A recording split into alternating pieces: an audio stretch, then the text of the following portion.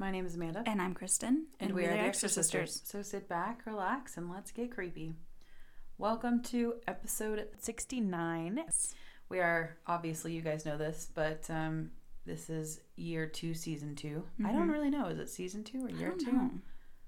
I feel like it's a long season. If we right, do. Exactly. So really excited because we've got so much going on. But in this one, we are going to be discussing The Cabinet of Dr. Caligari from 1920. Yes, on its 100th birthday. Today. 100th. 100. Yes. 100. That's why you're getting a weird Wednesday episode, because 100 years, it deserves a deal. Good birthday. It's a big deal. Yeah. And it's not like we have any of those coming up this year other than this one. Exactly. And I really, truly love this film. Yes. It's really good. I know I've been split on the silent films. You know, not a huge fan of Nosferatu. Big fan of Hands of Orlok. Love Cabinet of Dr. Caligari. Yes. This one is... Ooh. I really love... I don't know. Hands of Orlok is good, but this one is just so classic and kind of groundbreaking for horror. Yeah. It's the first one. Yeah. So... If you haven't seen this, it's on YouTube. It's like an hour 15, if that. Pretty short. Really short, really manageable. And even though it's silent, you don't feel like you're like, oh my God, when is this going to be over? Because I felt like that a little bit in Nosferatu. Yeah. I love the story of this one. So we'll kind of go through it a little bit, but talk about, our experience watching it. The first time we watched it was actually before we started this podcast. Yeah. And, mention a few just... watching it, how blown away I was by the effects and the prowess that the team that did this had behind them. So again, 1920s German silent horror film. Germany was a common theme in this era, or Austria. And it is about a man who goes to a fair and he wants to set up his sideshow attraction, or his spectacle, I believe he calls it. And his spectacle is a somnambulist. A sleepwalker. A somnambulist who has been sleeping for 27 years, 24 years, something crazy like that. I'd be murderous too. That's fair. Because damn. Is somebody feeding you? Right? How are you alive? These are the questions. Yeah, I'm sure, but... It's not like they were going to show a feeding tube or anything. I mean, we talked to Jesse in one episode. Did he also have to relearn how to swallow? Because that scares me. Oh, that's true. Yeah. That's the creepiest thing to me, that you forget that so fast. I hate that. Our bodies are fragile. Yeah, right. So it begins with a man. So this story is actually being told as a story. Yes. Like somebody is telling someone else a story. That this happened. Yes. So you know, like, okay, well, this character is alive. So you kind of have some, again, he's just telling something that happened. And he sits on a bench with a man who complains that spirits have driven him away from family. And it's, so you already are kind of like creeped out a little bit. Yeah, and then there's this creepy bitch that walks in. Like, is she a spirit? Is she not? You don't. We have no idea. No. And also, it's really weird because it doesn't really fit in anywhere else. No, exactly. She's just like, man... I got some spirit problems. Yeah. And this possible spirit just walks through, and they're like, they both look at her. But they don't really acknowledge her. And he's like, man, have I got a story for you. Exactly. And so he flashes back, and so this is told, it doesn't really flash back and forth. So once he starts telling the story. You're in the past. He's telling the story. Which is nice, because especially in silent films, without the transition of being able to talk, a back and forth can get a little confusing. Which... it makes the set perfect for it, because when you're in the present, it's the present. You're sitting on a bench. When you go to the past, it is like a dream or like a retelling, how they paint the canvas and stuff. You're not going to remember every single detail, and it might be a little weird and wavery. Right. And that's what it looks like. Yeah. They did an amazing job at making you feel off. It reminds me of, like, how in, like, older movies or things spoofing older movies, when they go, like, they're talking about a dream, they go, yes, that, like, musical that little transition. Yeah. Yes. But it's throughout the whole thing with the canvas. Yeah. He actually explains that the spirit woman that walked by was his fiance. Yeah, she is fucked up. I don't know what happened to her, but... Well, I thought she was dead. Exactly. Because we're talking about spirits. and he's like, oh, yeah, that's my fiance, Jane. Are you both And she's just being all creepy? Seeing the same ghost? What the hell? Or is she... I mean, you find out later she got put in an insane asylum, so is she just crazy? You don't know. Exactly. It's up for interpretation, I think. I mean, I don't know, man. Before we really delve into it, I just wanted to bring it up. This film was made by two. One was a draft dodger that went into an asylum, so that's where we get that part of it. And then the other one actually went to World War I, and these two guys came back, and this was basically their protest movie about how terrible they were treated. Yeah, the military made one bitter, and the other one didn't even go. Exactly. So if you guys watch it, just remember that, because it gives it an interesting twist in your head on what's going on. Well, and what's really cool is as we're doing these movies, what's really interesting is you guys know at this point that we're walking through the decades and getting to see how and what is happening in film during such major events. Like, we'll go through the entirety of World War II and Vietnam and all of these huge everything that's going on in the world, and see how that reflects in film. And I'm not saying it puts you there, because obviously it doesn't, but in a way you're in the heads and of the people who came back. Yeah, or are experiencing this, because this was real time for them. So obviously, so if you think of it that way and what's been going on in the world and what these creators have been through, and it doesn't make them all political pieces. That's not really what I'm saying, but it does add an element to it that is, in a sense, exactly. I mean, political. When else do we get truly unique storylines? You can hate it or love it, but Jacob's Ladder is all about Vietnam, and it's fucking weird. It's different. It's not the ghost story that we see all the time. Yeah. So of course, these two men coming back and being treated terribly, we're gonna get something unique and interesting out of it. Right. Really good. Yeah, definitely. So this man, now that we're flashed back, his name is Dr. Caligari. So you think. Goes to get a permit for a sideshow spectacle. And you kind of see, first, the clerk that he's trying to get the permit from is kind of a dick. You can tell that Dr. Caligari is like a little cray-cray. Oh, because, yeah. Again, they couldn't speak, so their expressions had to say it all.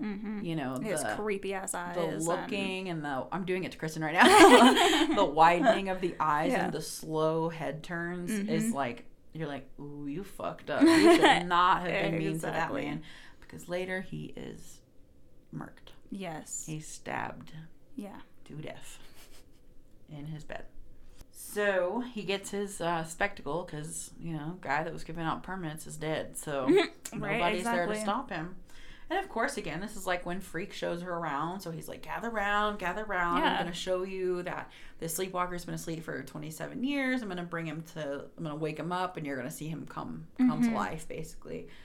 And of course, a lot of people are gonna want to see this. I would. This is around, pretty fascinating. And also, I think freak shows, this is just an opinion, and I haven't read anything on this, but I think freak shows are so prominent too because society is, especially like if they had a child that, let's say, this is really terrible, but had like Down syndrome or club feet or whatever, they would hide them away and they wouldn't really talk about them much, especially in more like elitist cultures and societies. So they're not really around, I would assume, people that are different than them, or they put them in asylums or whatever. Well, it doesn't help that freak shows were also known as sideshows because they were literally the show that was on the side of the circus. So if you want to go and just see the elephants and the lions and stuff like that, you still had to go. You had to go through the side. Yeah. So you had to go see the freak show stuff. Exactly. So I think that's why human beings, we are all, even today, sit and stare, kind of. Yeah, like you curious. See people rubbernecking fucking accidents on the highway all the time. Or, you know, even a child having a meltdown in a store, everybody kind of stops and stares. So that's what freak shows are. Like now it's not PC, so Obviously, we don't have those, but it's the same concept. Let's be honest, it works in the other direction as well. What is Hollywood but a whole freak show of pretty people? I mean, we're like looking at models. We just like to look at things that are different. Yes, absolutely. So, of course, he gets a good crowd, and he opens his little coffin box to his sleepwalker, Cesare. And upon his orders, Cesare wakes up, and they're able to ask him questions. And so some people want their fortune told, which is interesting that they would just assume a sleepwalker can tell their fortune. I know, that's right? Weird. I thought of that too. I was like, is that a thing? Is that a thing? I don't know. Yeah. But there's a man named Alan who asks how long he will live, and Cesare says until I would dawn. Never fucking ask that question ever in a billion years. I do not want to fucking know. Do not. Exactly. Because what if I got told like 24 days or something? Or until dawn. Like exactly. That's why you don't ask. He's so fucking creepy though. His eyes are so wide, and when he walks, he doesn't move his fucking arms. Yeah. It's like a robot, and I hate it. Well, and that's where the horror aspect. Yes. You know, obviously murder is a horror aspect, but they've had, you know, there are crime movies that aren't horror movies. Exactly. So when they bring in some sort of aspect like a sleepwalker or just something makes it paranormal. Different. Yeah, exactly. So Alan gets murdered that night and does not live. Well, I guess he does live until dawn, but that was right. Yeah. And his friend Francis, this is the man that's telling the story, was his friend. And they were competing for the same woman, and they had some banter before this, but Francis finds out that he was stabbed, and that's like his best friend. So you think, you know, that's what they're getting at here. Right. And so he's taking it upon himself to kind of figure out what happened and what's wrong. They find a knife in, like a criminal has it. And so they assume that they caught a murderer trying to murder an elderly woman. And he confesses that he tried to kill the elderly woman, but he's like, I did try to murder her, but like not the other two. That wasn't me. What the fuck, man? Why her? What'd she do to you? When I was about to say reading that, but watching it and reading it on the screen, he was like, yes, I did try to kill her, but I had nothing to do. They're going to kill you either way. I don't know the laws in Germany at this time, but I would assume murderers still get hung. Yeah, right? Like, right? Because even in... Or at least put away? Yeah. Oh. You're going to get in trouble. Yeah, right. They're probably going to kill you at some point for doing this, so... But he's right. He didn't kill the other two, so, you know, I guess there's that. It just is funny because he was so adamant that I killed her, but I didn't kill her. I tried to. Yeah. But, I tried to kill that crazy bitch. What? There's poor old ladies walking on the street. Exactly. So Francis becomes very obsessed with spying on Dr. Caligari and like the sleepwalker and trying to keep tabs on them because he's convinced because the sleepwalker said until dawn and then he died. So who else would it be? Exactly. It's the fucking sleepwalker, right? But he got bamboozled because Cesare, again the sleepwalker, sneaks out to his beloved and tries to kill her. Yeah, but she fights him fucking good. Yeah, she does. She puts up a fight, man. The reason he doesn't know that and why I say he got bamboozled was because you find out Dr. Caligari put a dummy in the coffin. Yeah. So it looks like he's still there, which is super smart. It is. Very smart. So your little creature can go kill people. Yeah. Good job. That's a lot of power. You just be able to, like a dog, like they'll listen to you and do whatever you say. And now you have a person like killing. And legally, does the sleepwalker get in trouble? Interesting. Yeah. Because he did it, technically. But he didn't know. We'll get to the end in a minute, but you don't really see anything happen to the sleepwalker. Yeah. Other than him being asleep. So. But back then, I'm sure, yeah, he probably got in big trouble and hung and something. Yeah. So Jane actually fights off Cesare pretty well. She basically just gets traumatized by this. Oh, yeah.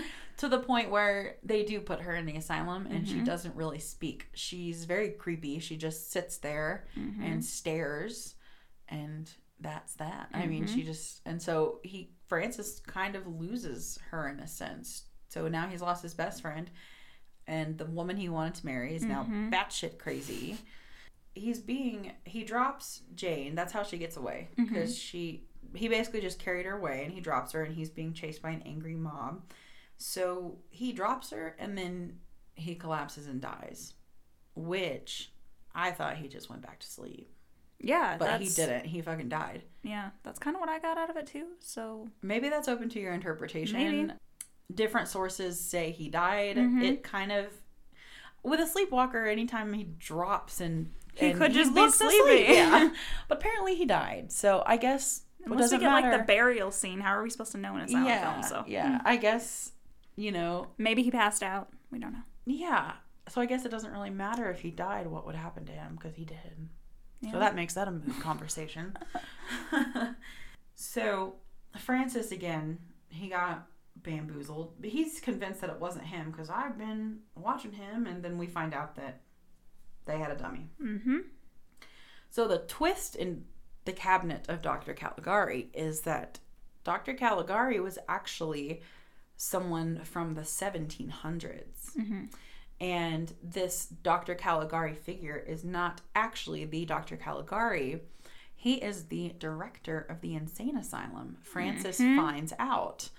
And he has these old writings about a Dr. Caligari who was doing these experiments with sleepwalkers and controlling them. And he got so fascinated and obsessed with this work that he took it upon himself to become Dr. Caligari. And once the asylum got a sleepwalker, he's the director. So that was basically, at that point, his property. Right. So he used this sleepwalker, Cesare, to become Dr. Caligari and just inflict murder and terror on this village.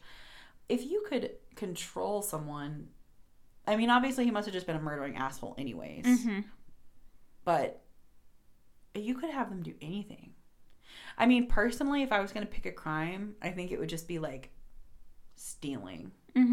Not like murdering random people that you don't really care about. Maybe if it was on a vigilante level. Yeah. Taking out like rapists and murderers and pedophiles. But what did that woman have anything to? Yeah, that's what I'm saying. He must just be like a murdering asshole, anyways, and that he just set out. Yeah, and he's just too chicken shit to do it himself. So he got a poor Cesare, to do it for him, which apparently got Cesare killed, or at the very least, now he's murdered people. And that's not his fault. But it's also interesting because in a lot of these types of films, you would think that the people wouldn't believe him, but they do. So the other doctors at the asylum take him and put him in a padded cell and in a straitjacket, and the whole works. And so you're like, great, we got the director. The sleepwalker's apparently dead, or at least there's no one controlling him anymore. And Francis can go get Jane, and she'll be fine, and that's that. Not that. No. That is not it. No.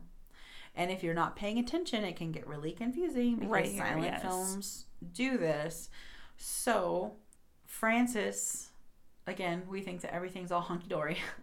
And you get this, he goes to Jane and says, will you marry me, Jane? And she's still traumatized. Yeah, she's crazy. And she is just sitting there staring at him and says something really cryptic.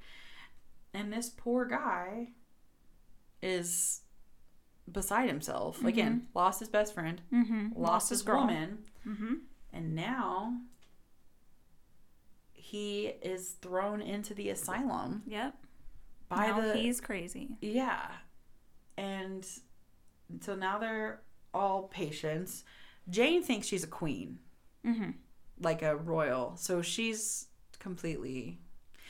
kind of gone. Well, because especially, I think like up until the 50s, asylums were not treating mental illness. No. They were just a place to lock people up. So there were schizophrenics and people like Jane that had PTSD that went in and they didn't get treated. Or they were experimented on. Yeah. You could do nothing wrong and your husband just want to divorce you and he could put you in an asylum. Yeah. Like, that's scary. And asylums are spooky in general from, honestly, up until, like, the 80s. Even in the 70s, we were doing some weird shit with mental health. Yes. So, mental health as we know it is still kind of evolving. Yeah. Slowly. Very slowly evolving. Yeah. Which is why it's always scary when you need to deal with a mental illness. I'm just thankful that, you know, this is going to sound kind of fucked up, but I'm thankful that what I have to deal with is like depression and anxiety and not like schizophrenia or bipolar disorder. Yeah. Because again, we're still in such an infancy of, I mean, we were doing fucking like drilling into people's skulls just like what, 40 years ago? Yeah, not that long ago. We were putting ice picks in people's eyeballs to scramble their brains. Yeah.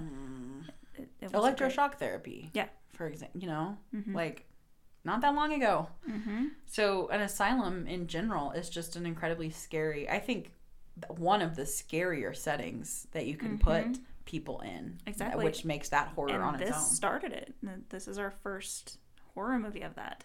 And our first one that brings in the evil asylum director trope. Because we see that a lot.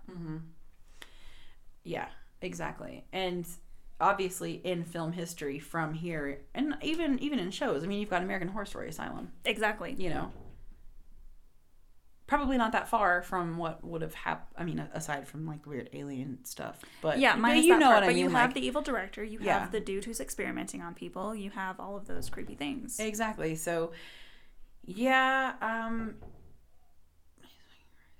he becomes a patient, and the director comes in and says, "I know how to cure him," and he's like, "It's Dr. Caligari," and that's that. Yep. Amazing. I mean, looking at that whole thing in the eyes of a World War I Dodger who, in order to do that, went to an asylum. Yeah. Yeah, that this is his protest song of that. The fact that he got out, though. Yes. Because a lot of people never come out of asylums, or they are killed being experimented on. Or a horrible disease goes around and it just kills all of the... Or everybody gets too packed in there, and there are criminals in there. And there are so many stories of people just getting murdered on the block. Yes, that's absolutely. Sad. You're trying to get fixed and feel better, and instead you're threatened. Yeah. So something about the filming of this, we talked a little bit about in 1920s Part 1 when we discussed Caligari a little bit. The way that it looks is very trippy, and it almost makes it feel very dreamlike. Because nothing is straight lines. It's very like whimsical and curved and spiraled, and the doors are like weird triangles with, like I said, very Dr. Seuss, Tim Burton kind of feel to it. But obviously this was before that. So just the creative liberty they took to not make everything look like it's supposed to. It's a very imaginative piece. Yeah. And the color filtering of like the blue goes in front of the camera for night and the yellow versus for day. The way that they were able to do that in the silent film era, especially this being one of the first silent films. You know, we did have some before this, but still being in the first few years of film at all, it really doesn't take you out of it, in my opinion. Obviously, you have to... Even the font choice is really interesting. And the music is really good. It's very catered to the scenes, and it does a really good job of portraying the emotion, obviously, since they cannot. So, I mean, I don't have much to say about it other than I really enjoyed it, and it's really cool to put yourself in the beginning of horror like that and see this is what was scary. And it was incredibly creepy. The makeup that they had to put around their eyes and their lips and all of that was it translates very eerie. No, it when you watch it definitely does. I have 2 trivia facts. This whole thing was shot in a month, and all of the sets were painted on paper. It cost them $800 for all of the sets, and all of the lead actors were paid $30 a day. That's very, very different from what lead actors get now. Yeah, even comparatively, you know. And you can definitely tell. It kind of reminded me of The Wizard of Oz, because in The Wizard of Oz, you can see the complexity of the painted backgrounds. It reminded me a lot of that, even though you can't see the color of... You can really tell, though, how intricate these sets were. Yeah, and even when they're running on, like, bridges and things like that, it's still it's like, ooh, that looks like it's going to cave in, but it doesn't. Exactly. So, yeah, really like this. 5 out of 5. It's got 100% on Rotten Tomatoes, 4 out of 4 on Roger Ebert, like an 8.1 on IMDb. It is just a renownedly loved film. Yeah. And same. I'm so glad that there were people that said this is worth preserving and keeping, that we absolutely, as humans, we usually do a pretty good job of preserving things. It's just when evil people get a hold of stuff that they don't want around is kind of when we seem to fail. But I'm so glad we have it, and as a horror fan, it makes my heart happy to see that without some of these pioneers, we probably wouldn't have the genre that we have today like we have it. You know what I mean? Mm-hmm. There wouldn't be some of the films that we love so much. It had to start somewhere. And I think horror would have started eventually. But we had so many real life horrors by this point. Mm-hmm. It seems like a pretty natural and easy genre. Well, yeah, you got to get that out. That catharsis out somewhere. Might as well do it in front of a camera. Exactly. Yeah, I also agree. 5 out of 5. I was entertained the whole time. It was beautiful. And what a great start to horror. Yep. Thank you guys for hanging out with us, and for the hanging out with us you will do this year, because there will be a lot of it. And we are continuing to work really hard on this, so if you want to keep up with what we're doing, you can follow us on Facebook, Instagram, and Twitter. Facebook and Instagram are the Extra Sisters Podcast. Twitter is at the Extra Sisters. We are now on Patreon, and I will say this almost every episode. We really appreciate the support of our patrons. It means more to us than you could ever know. Absolutely. This is a labor of love, like we've said a million times before.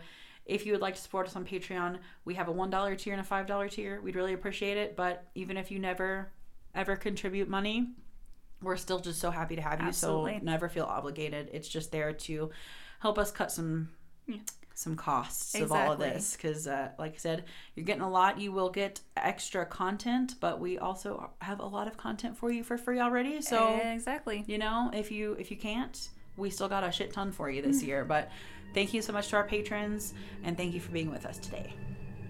And next time, you'll hardly believe what your eyes won't see. Till then, stay creepy.